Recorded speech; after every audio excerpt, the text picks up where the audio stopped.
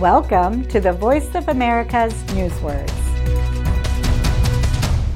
A United States government investigation of Russian interference in the 2016 U.S. elections is complete. Obstruction.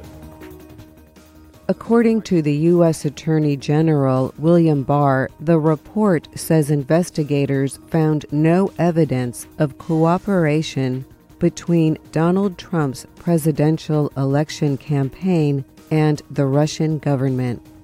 And, he writes, it did not find enough evidence to charge President Trump with obstruction of justice. An obstruction is something that blocks something else from moving through.